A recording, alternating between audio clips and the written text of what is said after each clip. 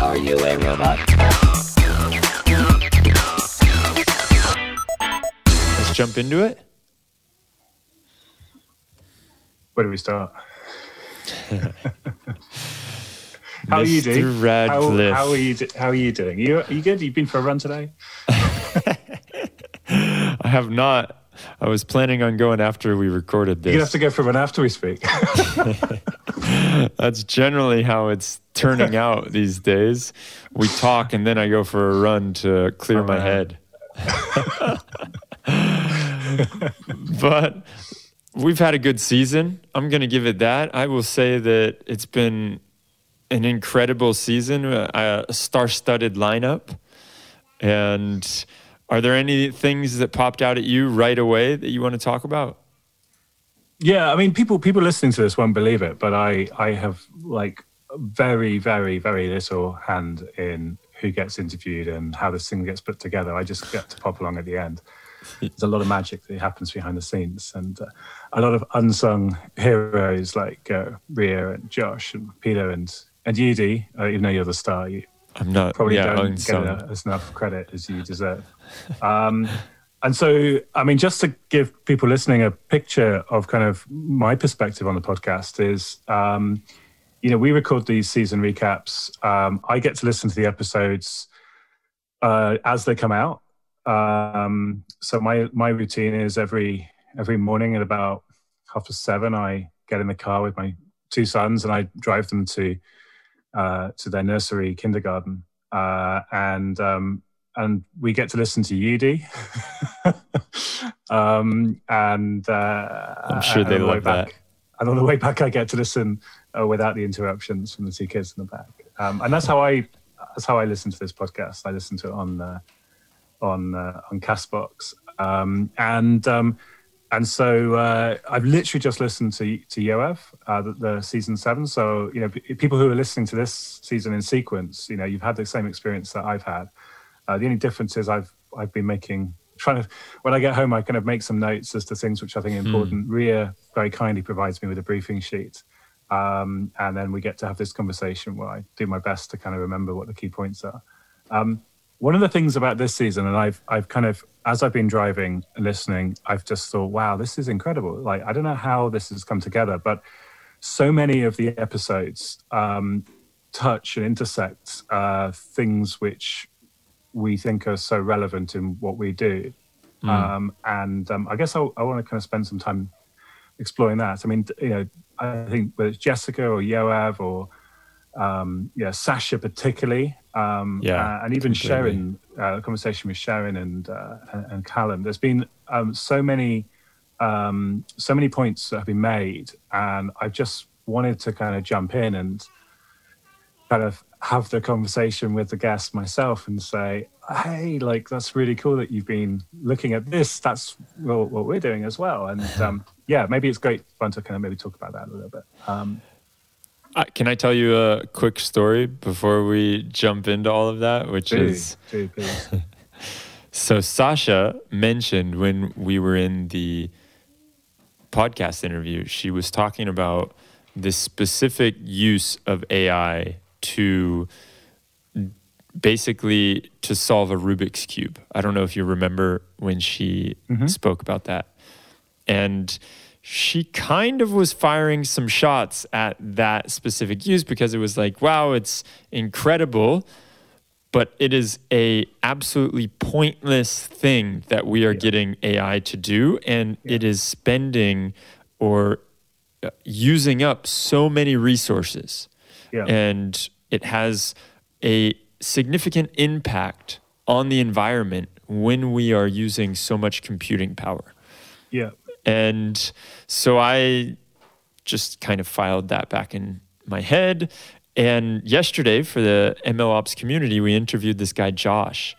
And halfway through his introduction, he was saying, and so, we at this, I think it was at OpenAI, he was working at OpenAI, and he said, and we were able to show that AI can put together a Rubik's Cube. And instantly I thought, oh my God, you're the guy. So my second question to Josh was, well, how do you feel about the environmental effects that this Rubik's Cube thing that you created? Yeah. And I realized after that basically I was not making friends with Josh, asking him the second question after the introduce yourself was, so that whole Rubik's Cube that you think is a great success, actually it has a lot of environmental effects.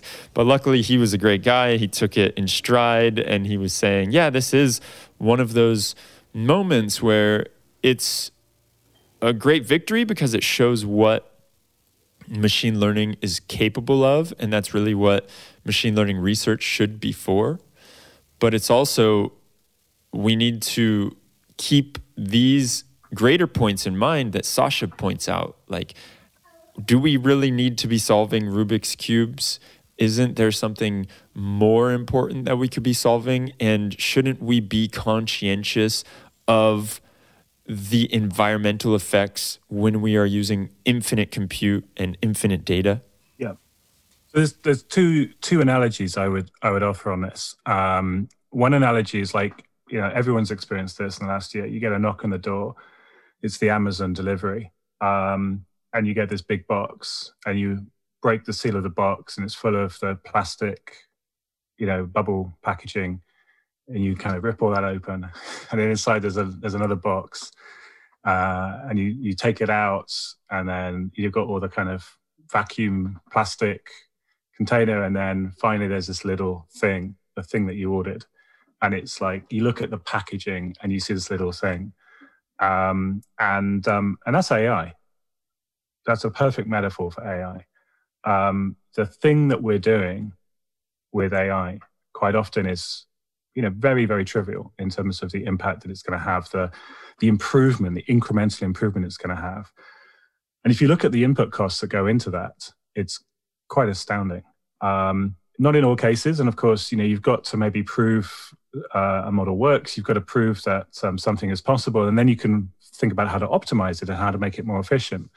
But this is definitely AI's dark and dirty secret. Mm-hmm. And the other analogy, the way I tend to think about this is it's like, imagine kind of, certainly back in my youth, I'm nearly 40. And so when I had my first car, I was 16. So it was before I was legally allowed to drive. And I used to take great pleasure in sitting in my car with the engine on the driveway, revving it, turning the steer, pretending I was driving. And, I think about that now and I think, oh my God, like I was just burning. I mean, one thing, like gas was cheaper in the late 90s, a heck of a lot cheaper than it is now. So it was not the financial cost of me doing that was different. Like now, with petrol prices as high as they are, there's no way I would dream about doing that. But that's again kind of what the AI ML industry is doing. You've got a lot of really clever people who've got toys.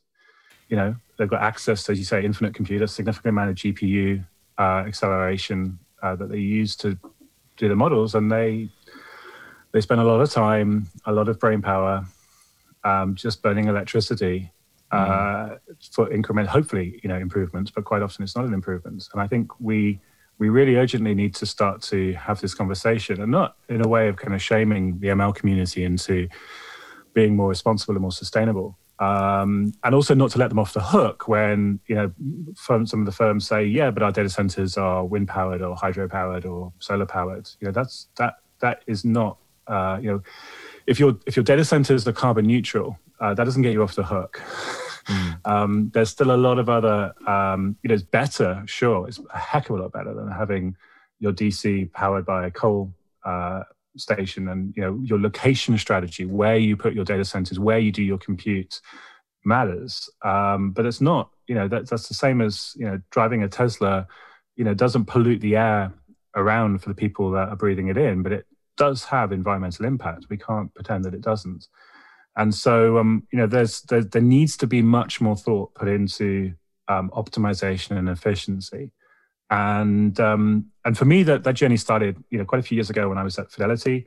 I was very aware of the environmental impact of machine learning and the energy cost. I I had joined Fidelity from a startup that looked at energy efficiency and optimization of computes. And so how do we essentially do a task and make it more energy efficient? And there's lots of reasons why that's important. If you've got a mobile device with a battery, if you make your code more efficient, the battery lasts longer. I mean, that's one massive benefit. But also, we're all sitting here on Zoom calls. If a Zoom call is, if your computer is burning the same amount of energy as a strong light bulb, just keeping Zoom working, and the blurred background you've got behind you. I mean, that's machine learning is trying to work out which bit of you is you and which bit of you is the background, and this is consuming electricity.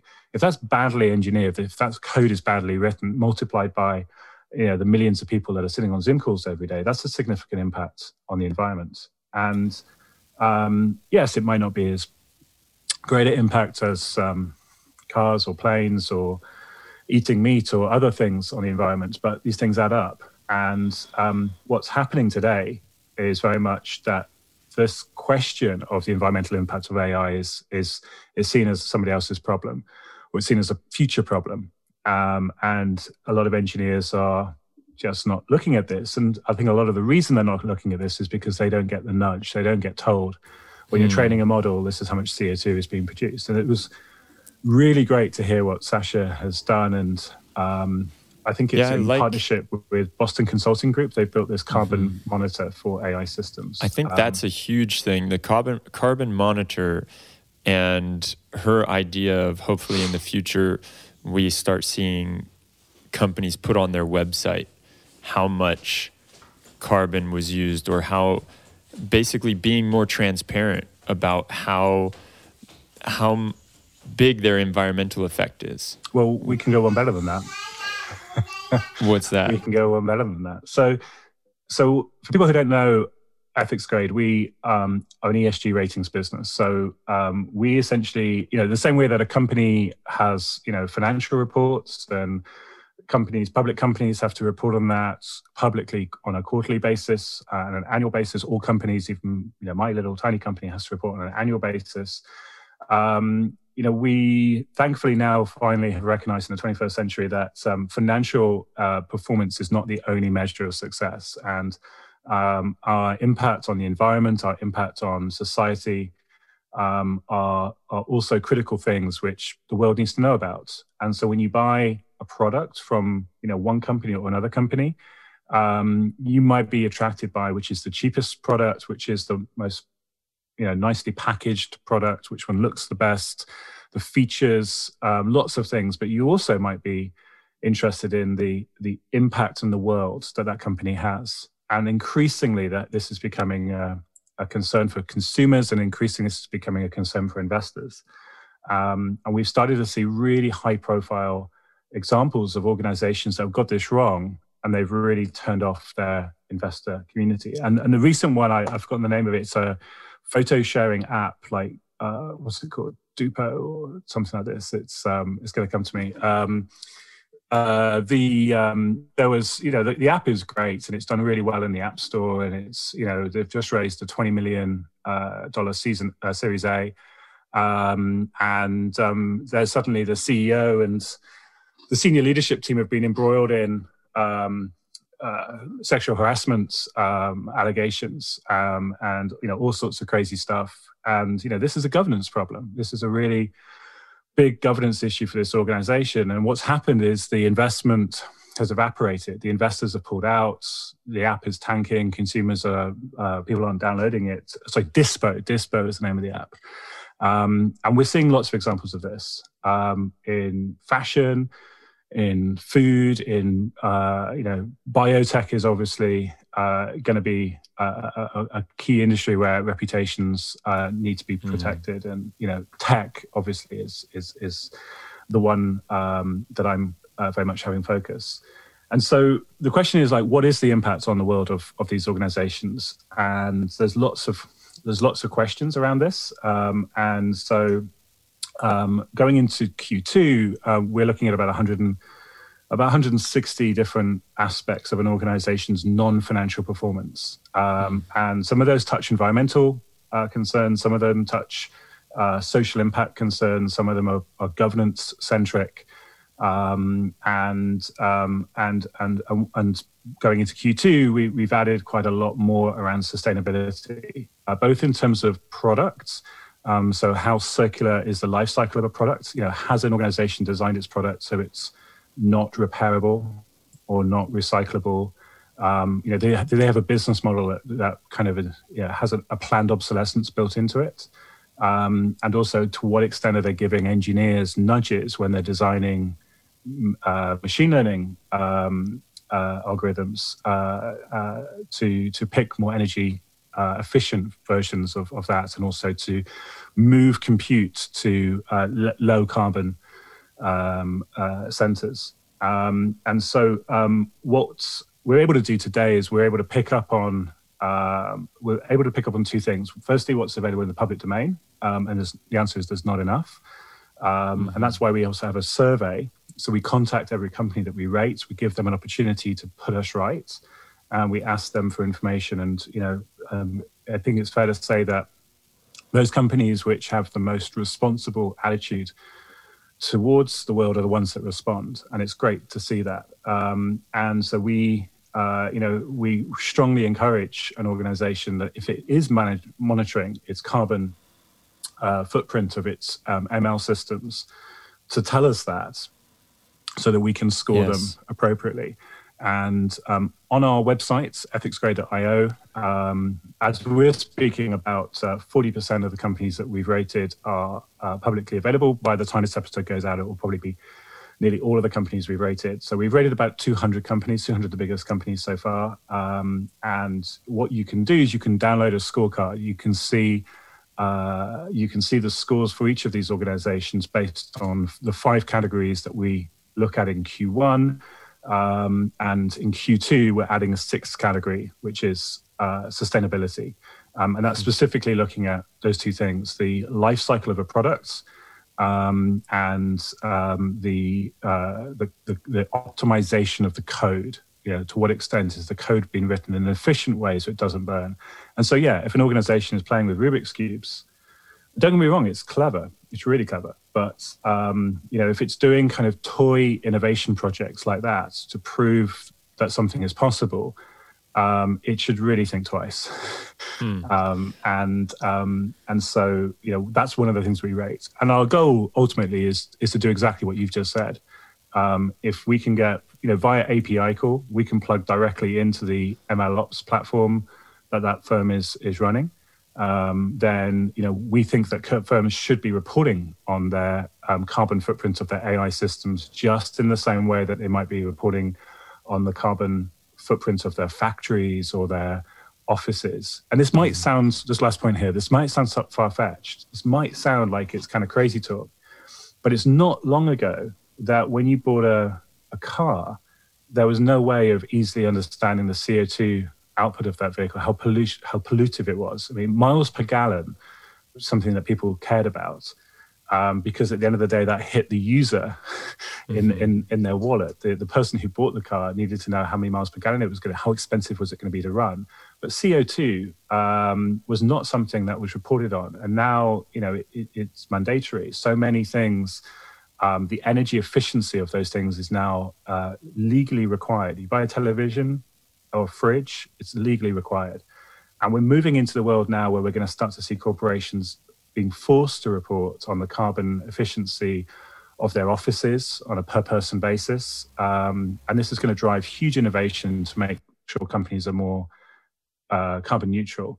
And by extension of that, we're going to start to see companies being forced to do the same around their technology estates, their cloud environments. And we're the first to market. We're the first company in the world who's looking at this and providing that data back to investors.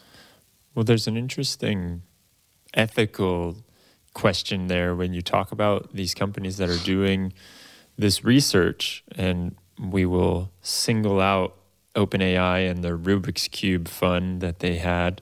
And the idea there is that, yes, you need to continue with research. You need to show what is possible with machine learning. So how can you do that in a responsible and sustainable way? Yeah. And that brings me to Sharon, because I think Sharon was another interview that you had where I was listening and kind of wanting to jump in. And that's probably does me good, actually, listening to this as a podcast where I'm not, this is one of the reasons, Steve, why I didn't want to be you weren't involved. Because I knew I would just jump in. So Sharon, I think, really intuitively has picked up on something which we've been thinking for a long time. And full disclosure, I've met Sharon, I've spoken to him, but we've not actually spoken about this exact thing. So it was really interesting to hear about his project, Citizen Intelligence, I think it's called. But basically what he's saying is that the best people in the world to decide whether AI is ethical or not are the people in the world, and we should be asking those people whether they think that this is the right thing to do or that's the right thing to do. And and he's developed a community to do exactly that, a crowdsourced community to do exactly that, and I think that's great. And essentially what we're doing, or part of what we're doing, is very, very similar, very, very aligned to this. And this comes back to some research that I did a few years ago around the techlash and why we have a techlash.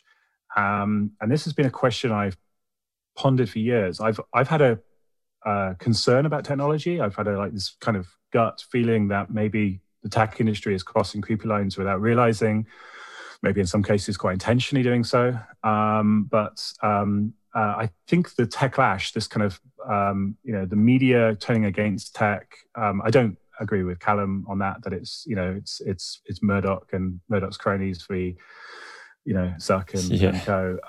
But I think Callum is spot on, though, in terms of a lot of the things that the tech industry is criticized for actually started started by the press, started by the media, and particularly Murdoch and his organizations.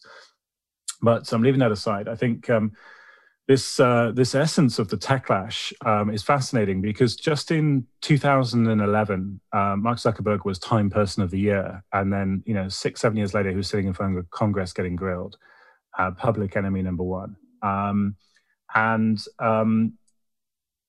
What the tech industry have done, by and large, is two things. And this is why Dan Jeffries and I would disagree, I think, if we were to have this conversation together. I mean, Dan basically says, you hire a bunch of really smart people to figure out the engineering and to make sure that the engineering doesn't go wrong. You build a red team and you make sure that you think about all of the unintended consequences. I agree with that. Like, Dan is spot on. He then says you should then go hire a bunch of PR folk to spin the story and to clear up the damage when stuff does go wrong, because stuff will go wrong. And yes, that's part of it. You always want to be communicating, and I'm not saying that PR is not a useful tool, but I think the tech industry has made this big mistake where it sees actually PR as being the only tool to kind of sway public opinion.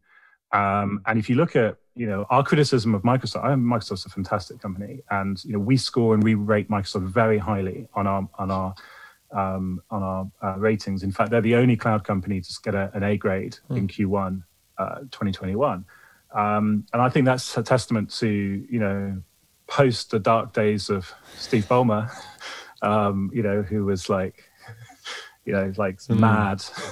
mad leader of Microsoft. And Microsoft has matured and become a really outstanding corporate citizen, I think, and as a great example to the rest of the tech industry and how to look at these things. But one of the things that Microsoft doesn't do, and we're critical of Microsoft before this, is that they don't really publish a lot of the detail behind how they make their ethical choices and what the governance looks like around that. What they do instead is they've got this wonderful book. You can buy it on Amazon. That's The Future Computed, and it's very glossy, and it tells about how AI is going to be wonderful for the future, and it talks about Microsoft's principles. We see a lot of that. A lot of companies are just doing this kind of marketing exercise of virtue signaling, and the equivalent of that, if we translate what we look at to climate change, the equivalent of that is like 20 years ago, sending out a bunch of execs to Africa and giving a check to a village of orphans and putting that picture, prominently on the corporate brochure. That's kind of what we're doing with AI principles today. And companies are falling over themselves. Samsung was one of the latest companies earlier this year to publish their principles of AI. I mean, there's no value in this whatsoever.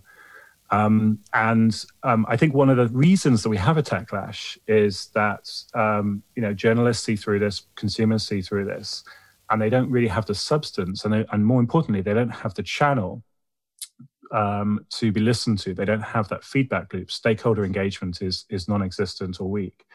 And so I think instinctively Sherin is onto something with this. And it's one of the things that we rate companies highly on.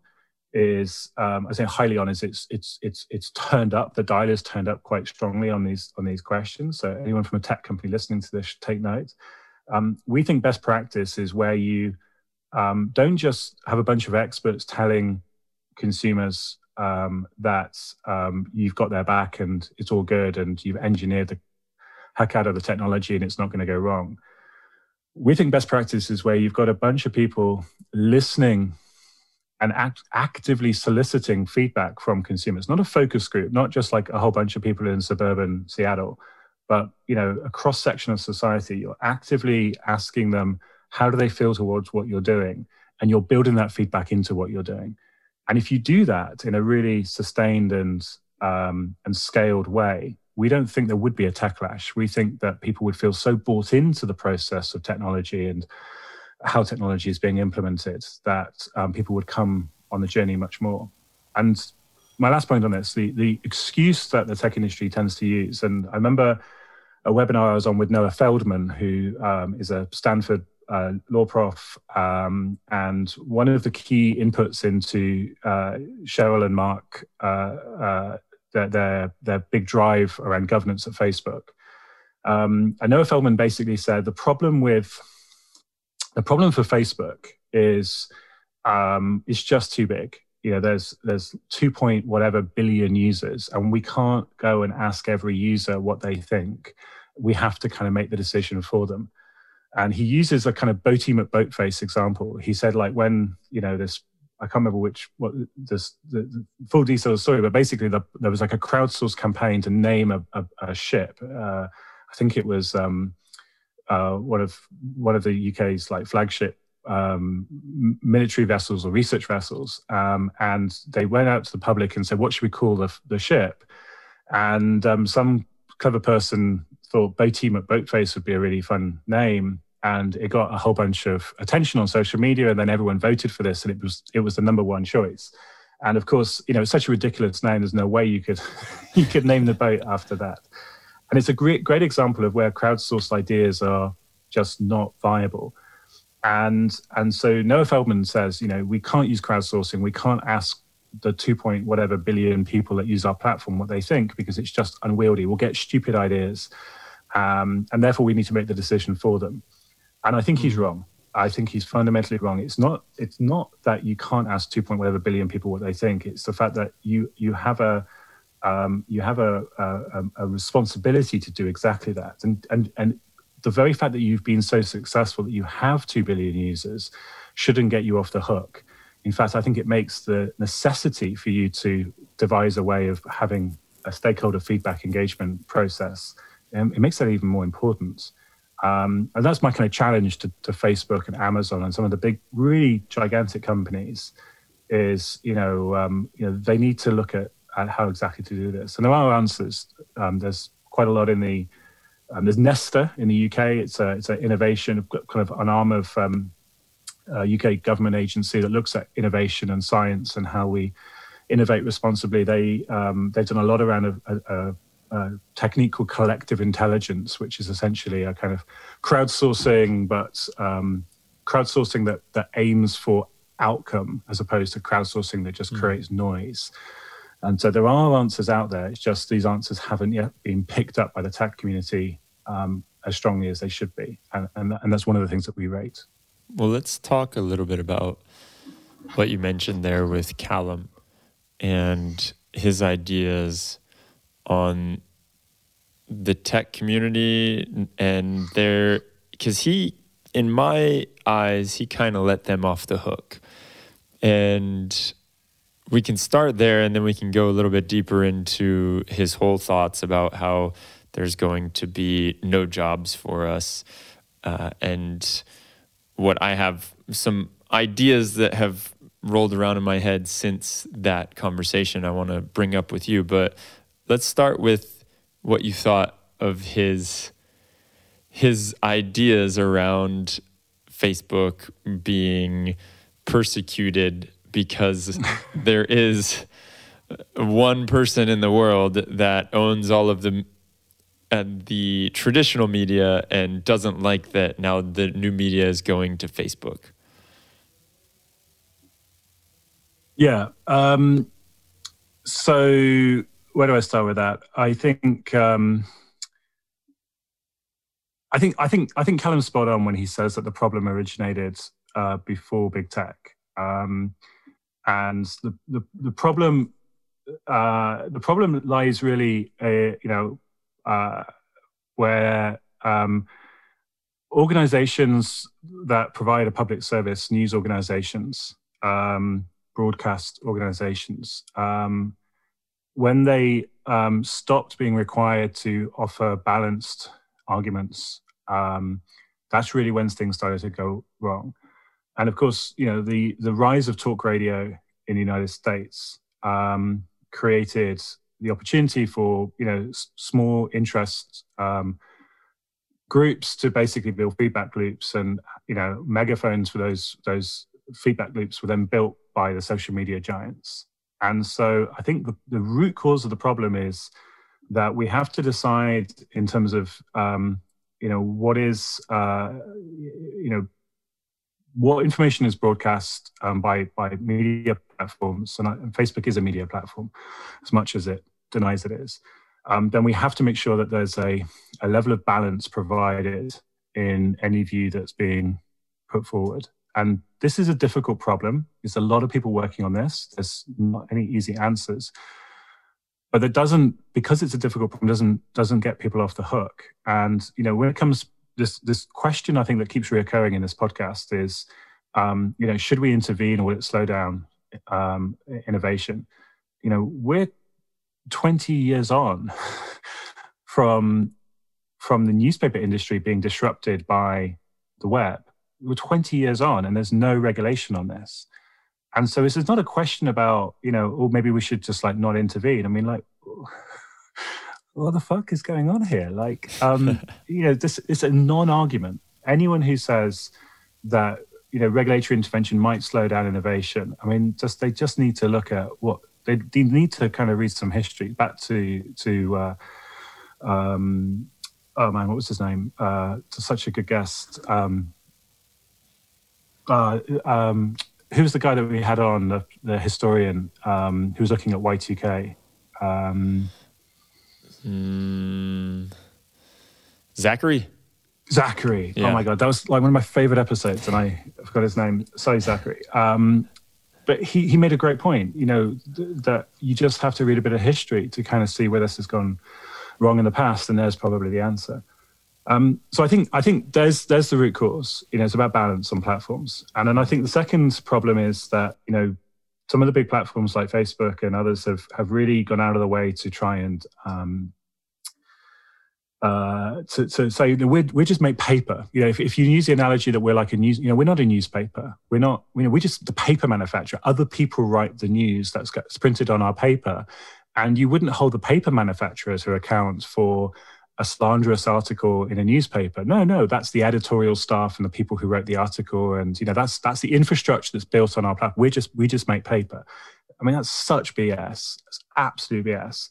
I mean, it's a good metaphor in a way, but what it denies is there's a category difference between a newspaper and Facebook. Facebook has 2.whatever billion users. There's never been a newspaper that's had such immense reach.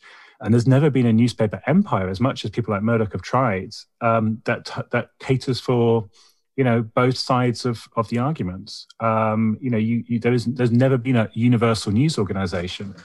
And so Facebook and these other platforms have a totally different level of responsibility, even to newspapers. They have a much greater responsibility in some ways. And if that slows down innovation, then that is a very, very, very small price to pay. So I think Callum and I are on the same page around that. I don't agree with all of what Callum says. And Callum is somebody I've got to know over the last 5 years, and I held him in great regard.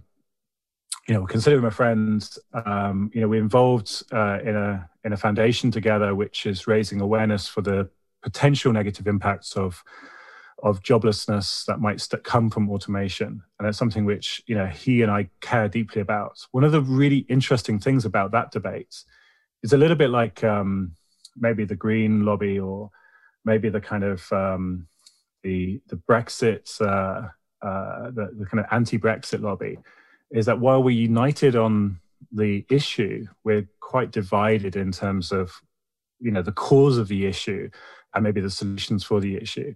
And I think it makes it a really difficult problem to channel, to marshal. Is Callum is faced with the foundation that we run, and the people in orbits around that foundation. They come from the left and the right of the political spectrum. They have very different worldviews, and therefore it's very, very hard to kind of point to solutions that are workable. And so Callum and I, we have a lot of common grounds in terms of we strongly believe and are worried about some of the impacts of automation. We disagree about the timescale. We disagree about how it's going to happen. We disagree about the solutions. And I think that makes it really interesting. But it's also the challenge, because I think the other side of that debate, that AI is not going to remove jobs, it's going to create jobs, that other side of the debate is much more united around that viewpoint and the vision that it sells. And I think that makes it a much more dangerous adversary, because they're united, but they are wrong.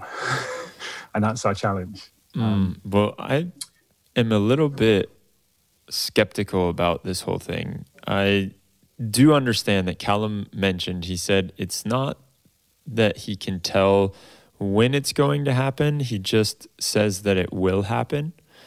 And for me, I look at the kind of stuff that I see right now, machine learning doing, and doing horribly. And I also look at the problems that we're faced with that I feel like machine learning has created and AI has created. And I think to myself, we can't even get this right. How are we expecting to get something like this grandiose idea of AI is going to take over everything and we aren't going to have any jobs anymore, when really the small piece that AI is doing right now, it's failing at quite miserably in a lot of use cases. So I look at that and I think, I can see the argument that yes, it will happen, but I am very skeptical if it's going to be in my lifetime even. So here's the thing. I mean, I did a TED talk on this question where robots take our jobs. You love to keep reminding us about that TED talk you did, don't you? I do, because it's going to do a much better job in 18 minutes of telling the story than I'm going to do now. I think the secret is, I mean, I don't believe it's going to happen in our lifetime. And I've said this to Callum, and him and I disagree about this fact. I don't think it's going to happen in our lifetime. That's my best guess, is it's not going to happen in our lifetime. But equally, I'm very open-minded that I might be wrong. And I'm very open-minded because there's a lot of people out there in Silicon Valley and China and other places working their guts out to make it happen faster than that. There's a whole industry of people who are working on automating all different aspects of our lives. And so if they are right and I am wrong, then it's going to happen sooner. And it's not just the people that are working on this, it's the amount of capital that's flowing into this. I mean, this is like, I love history of technology. This is like the 1840s, when just an incredible amount of capital, aristocratic capital, merchant wealth, flowed into building railways. It was just this incredible bubble. And we're left with the consequences of that bubble today. There was no planning. There was no coordination. I mean, why is it that a small little town like Windsor on the outskirts of London has 2 train stations that are like kind of next door to each other, but not joined up? I mean, it's like nuts. You go into London, it's just a complete mess. And the reason that London is such a mess is because it was a total free-for-all. And, train lines are kind of hardwired into the landscape, and cities are built around them. And London will always be this mess because there was no proper planning, there was no proper controls around this. And so I think there's a lesson here. There's a huge amount of capital flowing into automation, and the impact it's going to have is going to be there for a long time. So I guess point one is there's a lot of people betting against me here. And they're the very people that are saying, "Oh, but don't worry, because we'll find new work. We'll invent this kind of magic work category." So let's take that part of the argument. And so I accept that they are right on the long-term view, on the macro lens view. If you take any issue over a long enough time frame, it becomes a non-issue. You could say, well, that meteor that hit that wiped out the dinosaurs, I mean, that was a pretty shitty day. If we talk about climate change, I mean, that's pretty much up there in terms of, cataclysmic climate change. But like on the long-term view, probably did us a favor.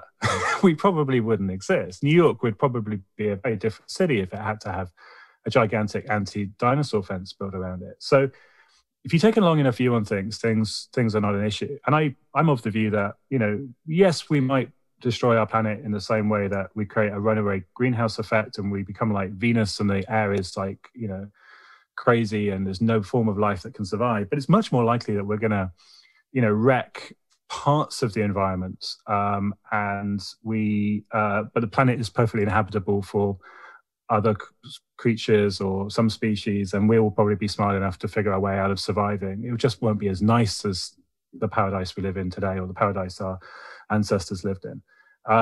So I think, again, if you take a long enough view on things are probably not as bad as they seem. And the problem here, again, coming back to history, in the 1800s, when the Industrial Revolution was kicking in and displacing huge amounts of work, if you take a long-term view on that, isn't it amazing? The Industrial Revolution has created this wonderful, beautiful world that we live in today, the world of opportunity for most people in the Western world. We live fabulously wealthy and rich lives compared to our ancestors. Unimaginable abundance compared to our ancestors. But if we go back 5, 6, 7 generations, our same ancestors were living in abject poverty. London was a total shithole for half the population. Where Karl Marx was writing in Kentish Town in the 1840s, he couldn't imagine how to lift this number of people out of poverty. He could only see evil and wrong in what he saw around him. So again, it's about perspectives on timescales. And my worry about automation is that it might work out. They might be absolutely right. We might invent these new categories of jobs, and our descendants, 7, 8, 10 generations from now, may have this utopian world. And I hope that they do, and I hope they listen back to this podcast and think, well, what on earth were these guys worrying about? But my concern isn't for them. My concern is for my kids and my grandkids and their friends and their peers and their contemporaries, because I think the world is going to be a pretty shitty place for a lot of people who lose their jobs through automation and aren't able to reskill in their lifetime. And that's the concern I have. The second point there, are we going to automate all jobs? I'm with Callum on this. Yes, in the long term. But when I say long term, I mean like in a time frame that I can't comprehend. But I don't think that's really what the issue is about. I think the issue is about it's a much smaller section of society than that. I worry about a few thousand highly motivated, highly disenfranchised people. And I worry about that dream of a full employment economy being broken, and a few thousand people realizing that in their lifetimes they won't be able to reskill and retrain and find new sources of employment, and therefore become dependent on handouts.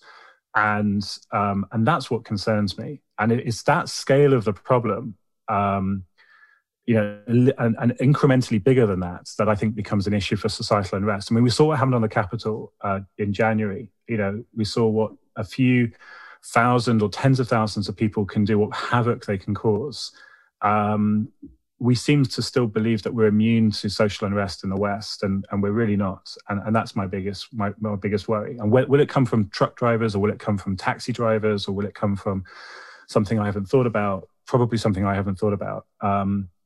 School teachers. So that's the issue, I think. And then the last point, there's two more points. One more point and one solution. Will we create this magic category of new jobs? The answer is always, well, we did it in the past, we'll do it again in the future. Yes, we can't, and it's impossible to predict what kind of new forms of, virtual reality jobs I think Callum talks about. I think Callum's right. We won't be able to predict the new jobs, but I think there's a really, really, really important distinction about what we're doing now with AI and the technologies of the past. And that distinction is why the outcomes in the future are going to be different. And this is, I think, the most important point. In the past, we were building technology with superhuman capability. If you think about all of the breakthroughs of the Industrial Revolution in the 20th century, most of those things were about tools that had leverage. You think of a hammer.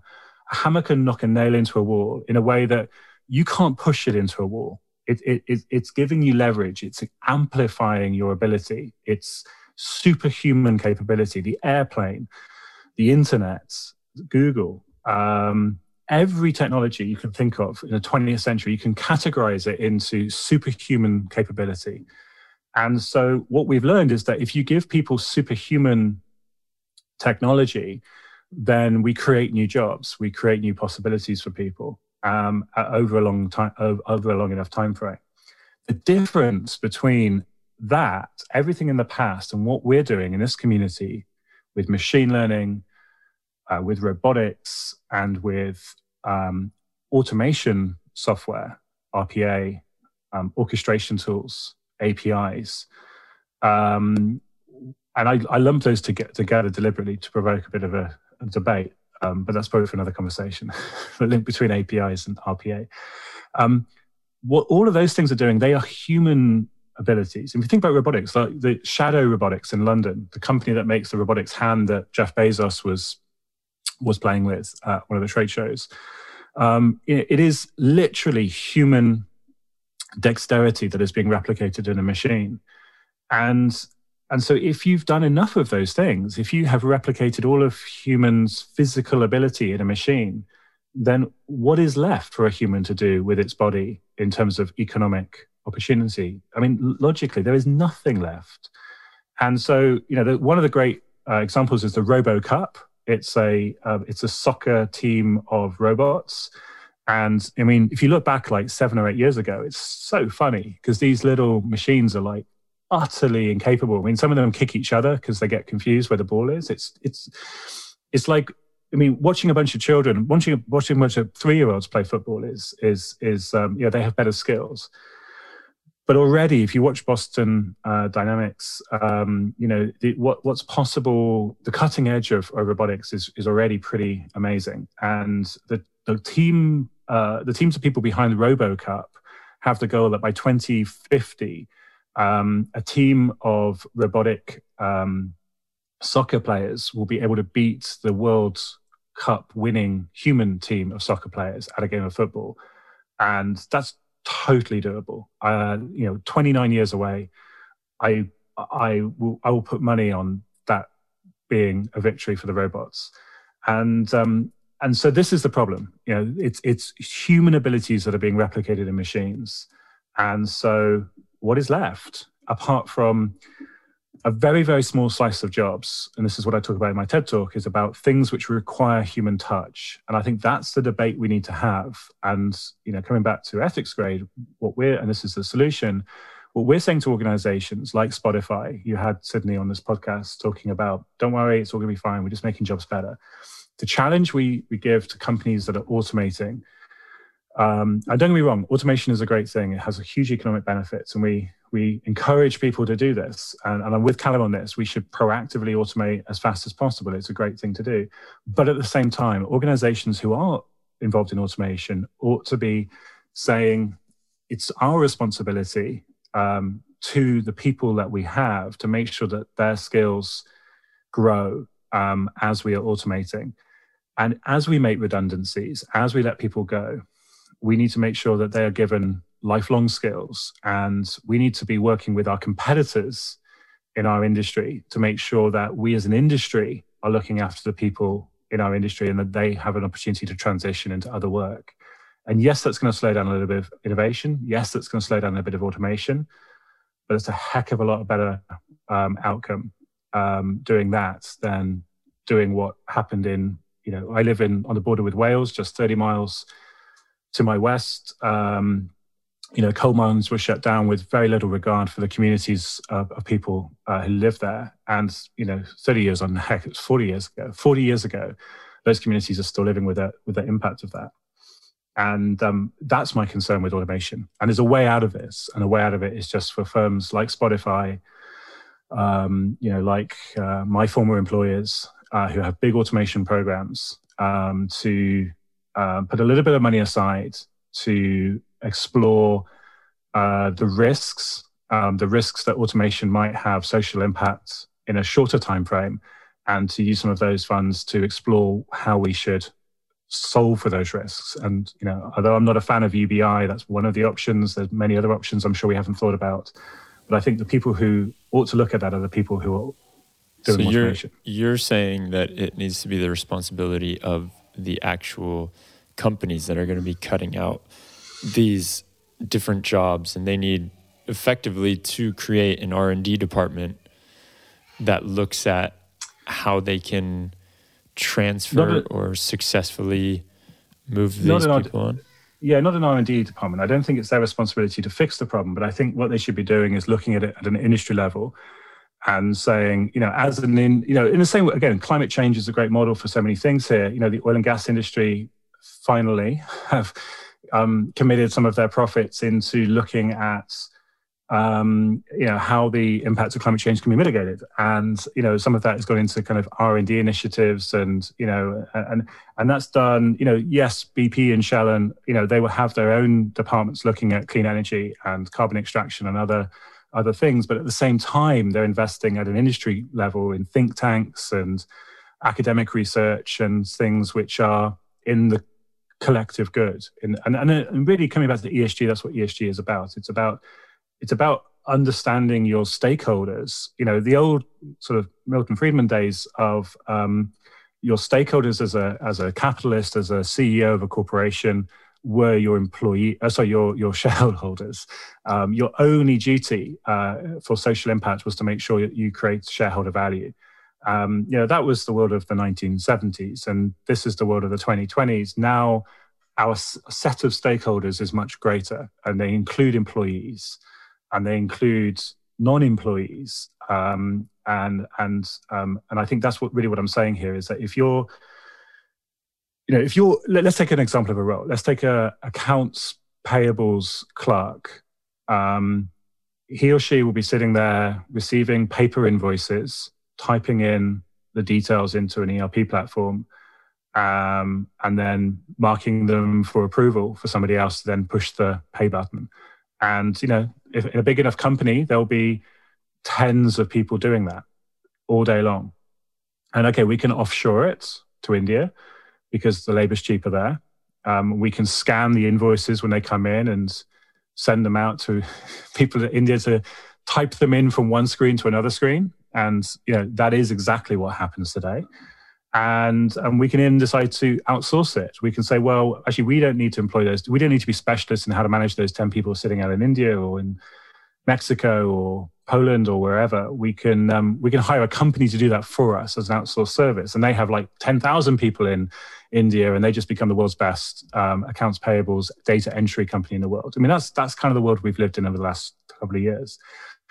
But already accounts payables data entry clerks don't have a future because all of that can be automated quite easily. And to Yoav's point, there are a category of work that should be automated, and that is a category of work that absolutely should be automated. There's nothing about that.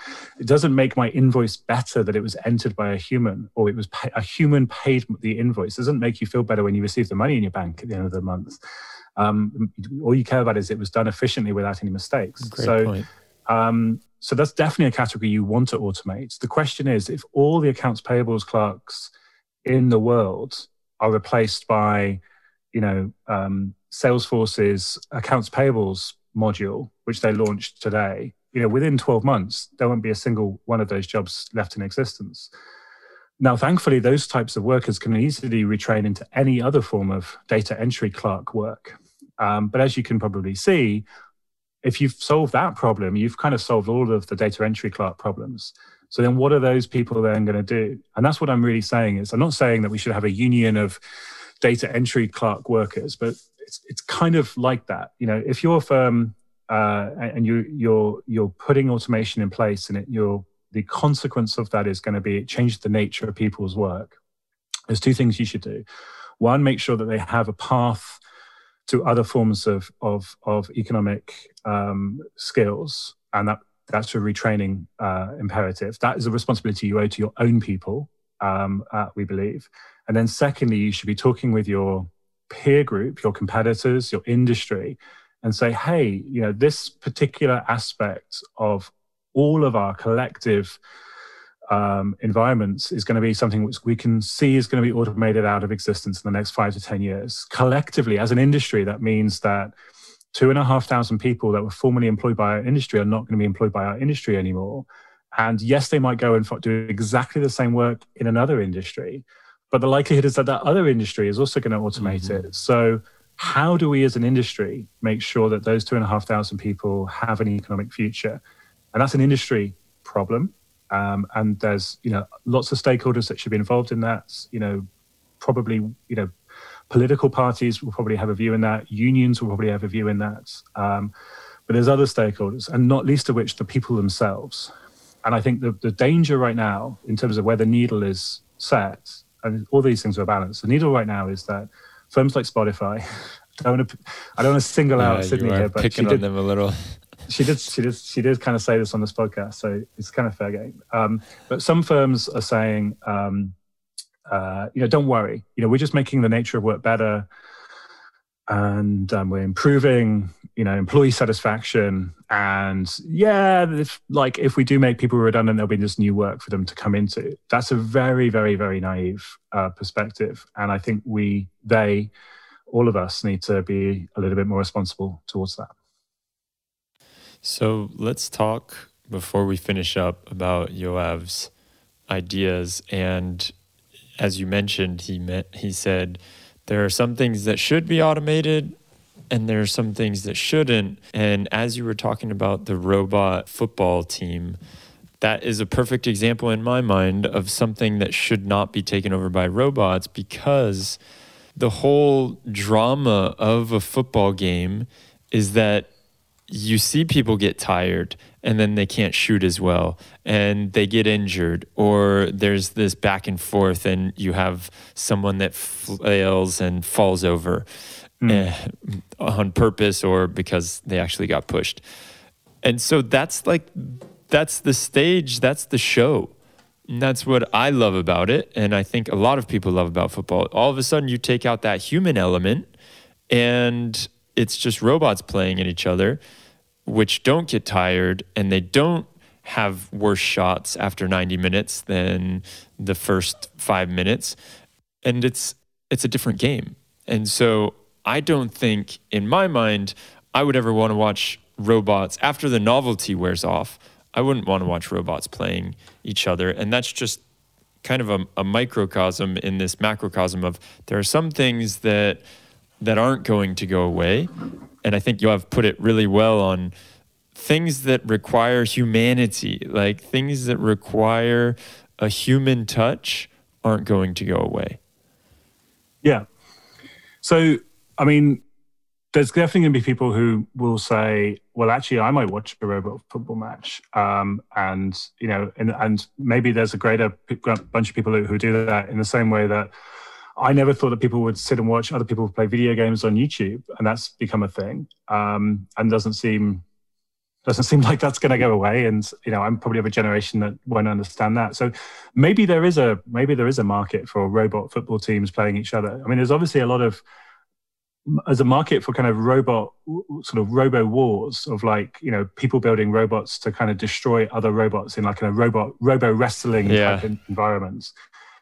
And so who knows? I mean, I always kind of try and keep an open mind with this stuff. Yes, there's going to be forms of entertainment that we can't imagine, and over a long enough period of time, I think maybe a lot of these things will fall away. I think there is a novelty value in watching a human team play a robots team because there's no harm done if humans lose. It's another kind of tick in the box. And I think really what the robotic industry and AI industry is doing is it's just one small step at a time. We did chess in the 90s. We've done Go now. Other forms of sport and entertainment are going to be picked off. But let's pick some stuff that we would definitely not do. Would you put a robotic boxer in the ring against the world champion? Great point. That should be obvious. Yeah. I've just watched the Rocky series. I for my great shame, I've never seen a Rocky movie until about 3 weeks ago, it's brilliant on so many levels. And what's great about it is it's the same frigging plot, like 8 times. Even the Creed movies are like the same plot. But it has the right mix of gut-wrenching emotion and a bit of violence, and it works. And so Sylvester Stallone has done a really good job there of building that formula. But I think one thing is clear. I mean, I never really appreciated how brutal boxing could be. I've never seen a boxing match in real life. I've never watched one on television, and now I've watched 8 movies about boxing. But that's so really clear to me. You would not put a robot in the ring against a human. Why? Because the robot would just do so much damage, in the first blow. But 2 robots boxing together, yeah, I could perhaps see that might, to some people, be of entertainment value. But I think to your point about sport and to Callum's point about art, it is the human element in some of these cases that does make it so compelling. And so I think there's sort of 2 things. There's the engineering challenge of can we do this thing? And I know there's people like trying to build robotic sports cars to race around a racing track. And one day they may even be faster than Formula One drivers. And I can believe that day will come. Will that replace sport? No, probably not, is my view. I think sport will remain to be a category of work for people, and probably extraordinarily highly paid work for people. That's certainly the trend we've seen over the last century. But will that make us all sports people? I don't think so. And the same token, technology might enable more of us to be artistic, but will that make us all artists? I don't think so. And I think the problem, and this is more an economics point than a technology ethics point, the problem is really our economic system, capitalism, as we call it. I mean, ultimately it comes down to there's a group of people that own resources, capital, and those resources are extracted and transformed via labor into goods which are consumed. People get paid, people consume more, money goes back to the capitalists. I mean, that's the capitalist system. I do think this breaks down. I do think this paradigm breaks down if we reach a tipping point of automation, and that paradigm breaks down because there's too much wealth will accrue to capital owners, and not enough wealth will accrue to the rest of us. And I think that's really the problem where it comes to work and art and sports. Is how do the rest of us find avenues to create wealth? How do we create capital wealth, not income necessarily, but capital wealth? And therefore, how do we have a society where people have social mobility? And I think to me that's the deal that you and I have grown up with. We've grown up in different countries. We've grown up with different economic realities, but we've also grown up largely with similar opportunities and similar opportunities to people like Zuck. I don't at all begrudge him his wealth because he's worked hard, he's got lucky, and he had the kind of similar opportunities to the rest of us, and it could have been us. And I think the lottery of economic life that is it's not a fair system, and obviously there's a lot of people in the world who don't have the opportunities that you and I had, we're definitely in the overprivileged bucket. But I think for all of us, the reason we can maybe accept inequality of wealth and inequality of outcomes is because we have similar opportunities. And I think that's the thing we've got to really optimize for as we automate our economy, is to make sure that opportunity accrues equally across society. And maybe that way we avoid the social unrest. Well, it's interesting you mentioned that, because not in all countries do we have this guaranteed or the known, or just it's not a given that social mobility is a thing. Like when you I look at India and the caste systems, and that is something that it's not guaranteed that you have social mobility.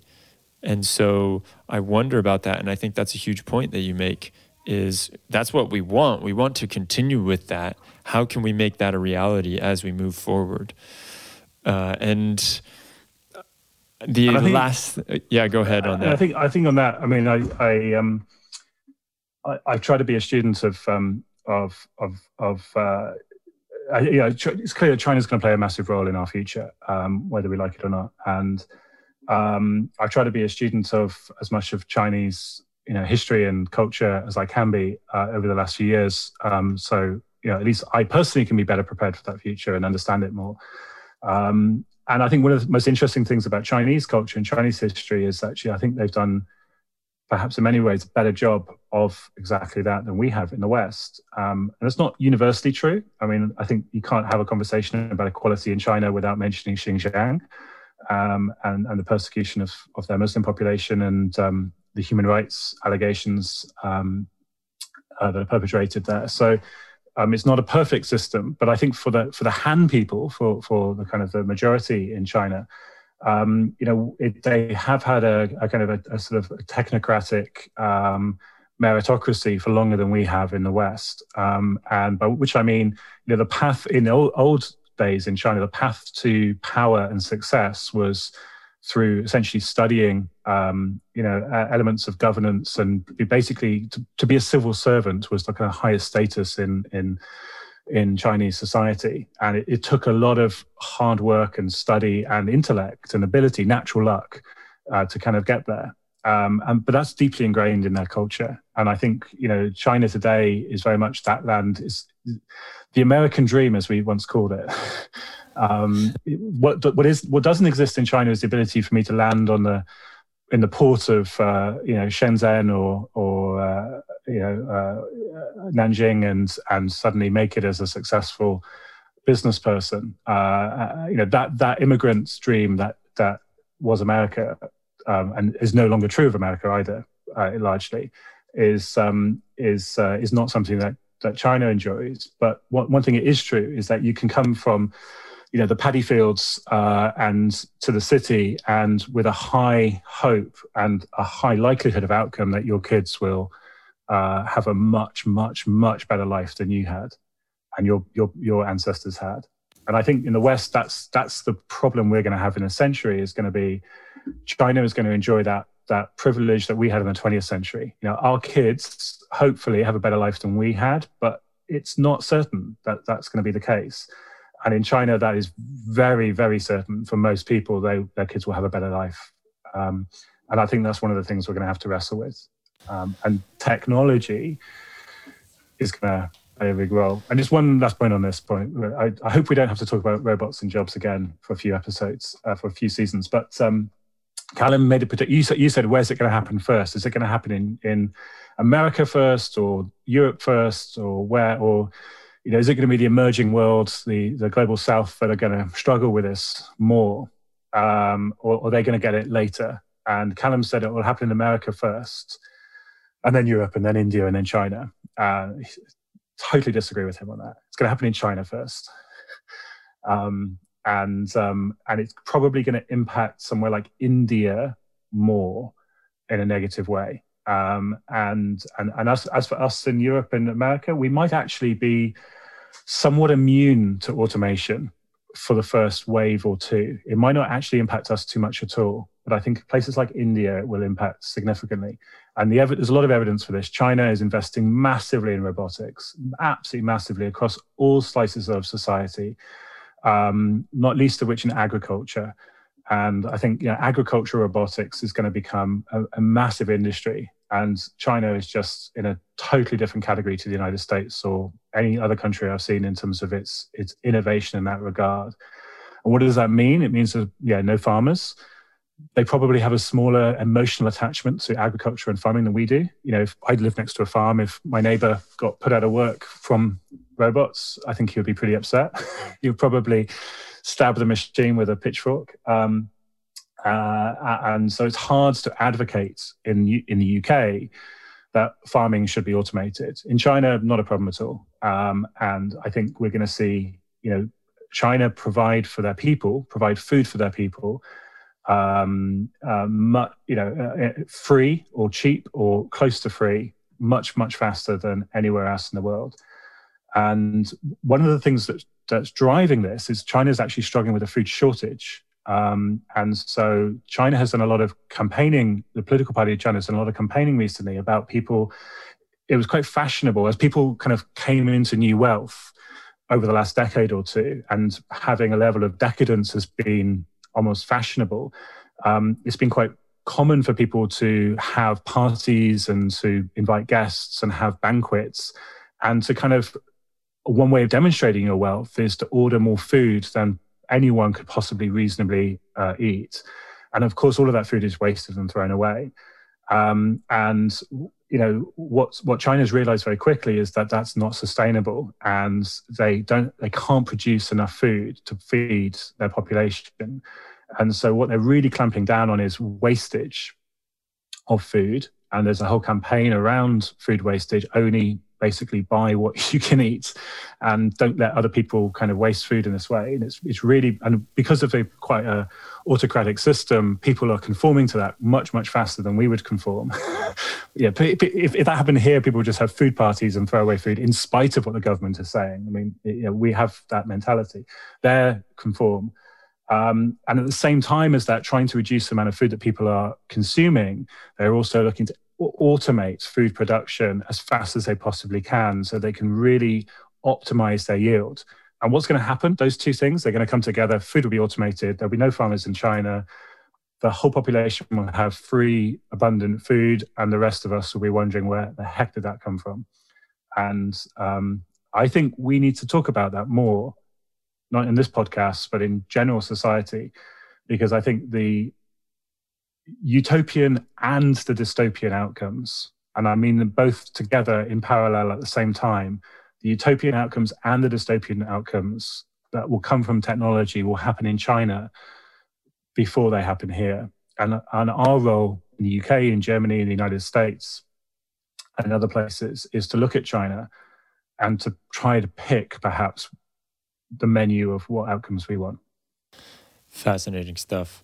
Last thing before we go, I guess next time we chat, we will be able to talk more expertly or just more clearly around Yoav's thought of vaccine passports.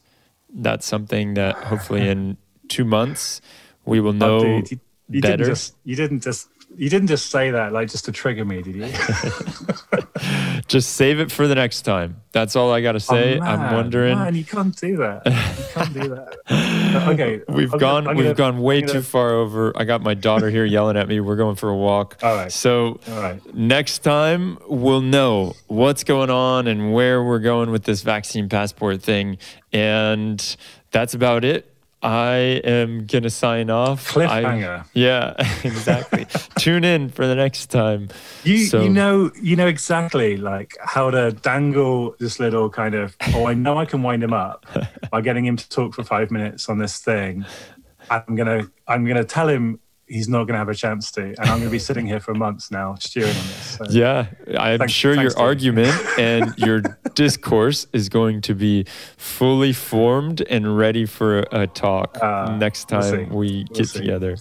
And so I appreciate this, Charles, as always. Let's do it again soon. Let's do it again soon. Thanks. Have a good walk. Speak soon.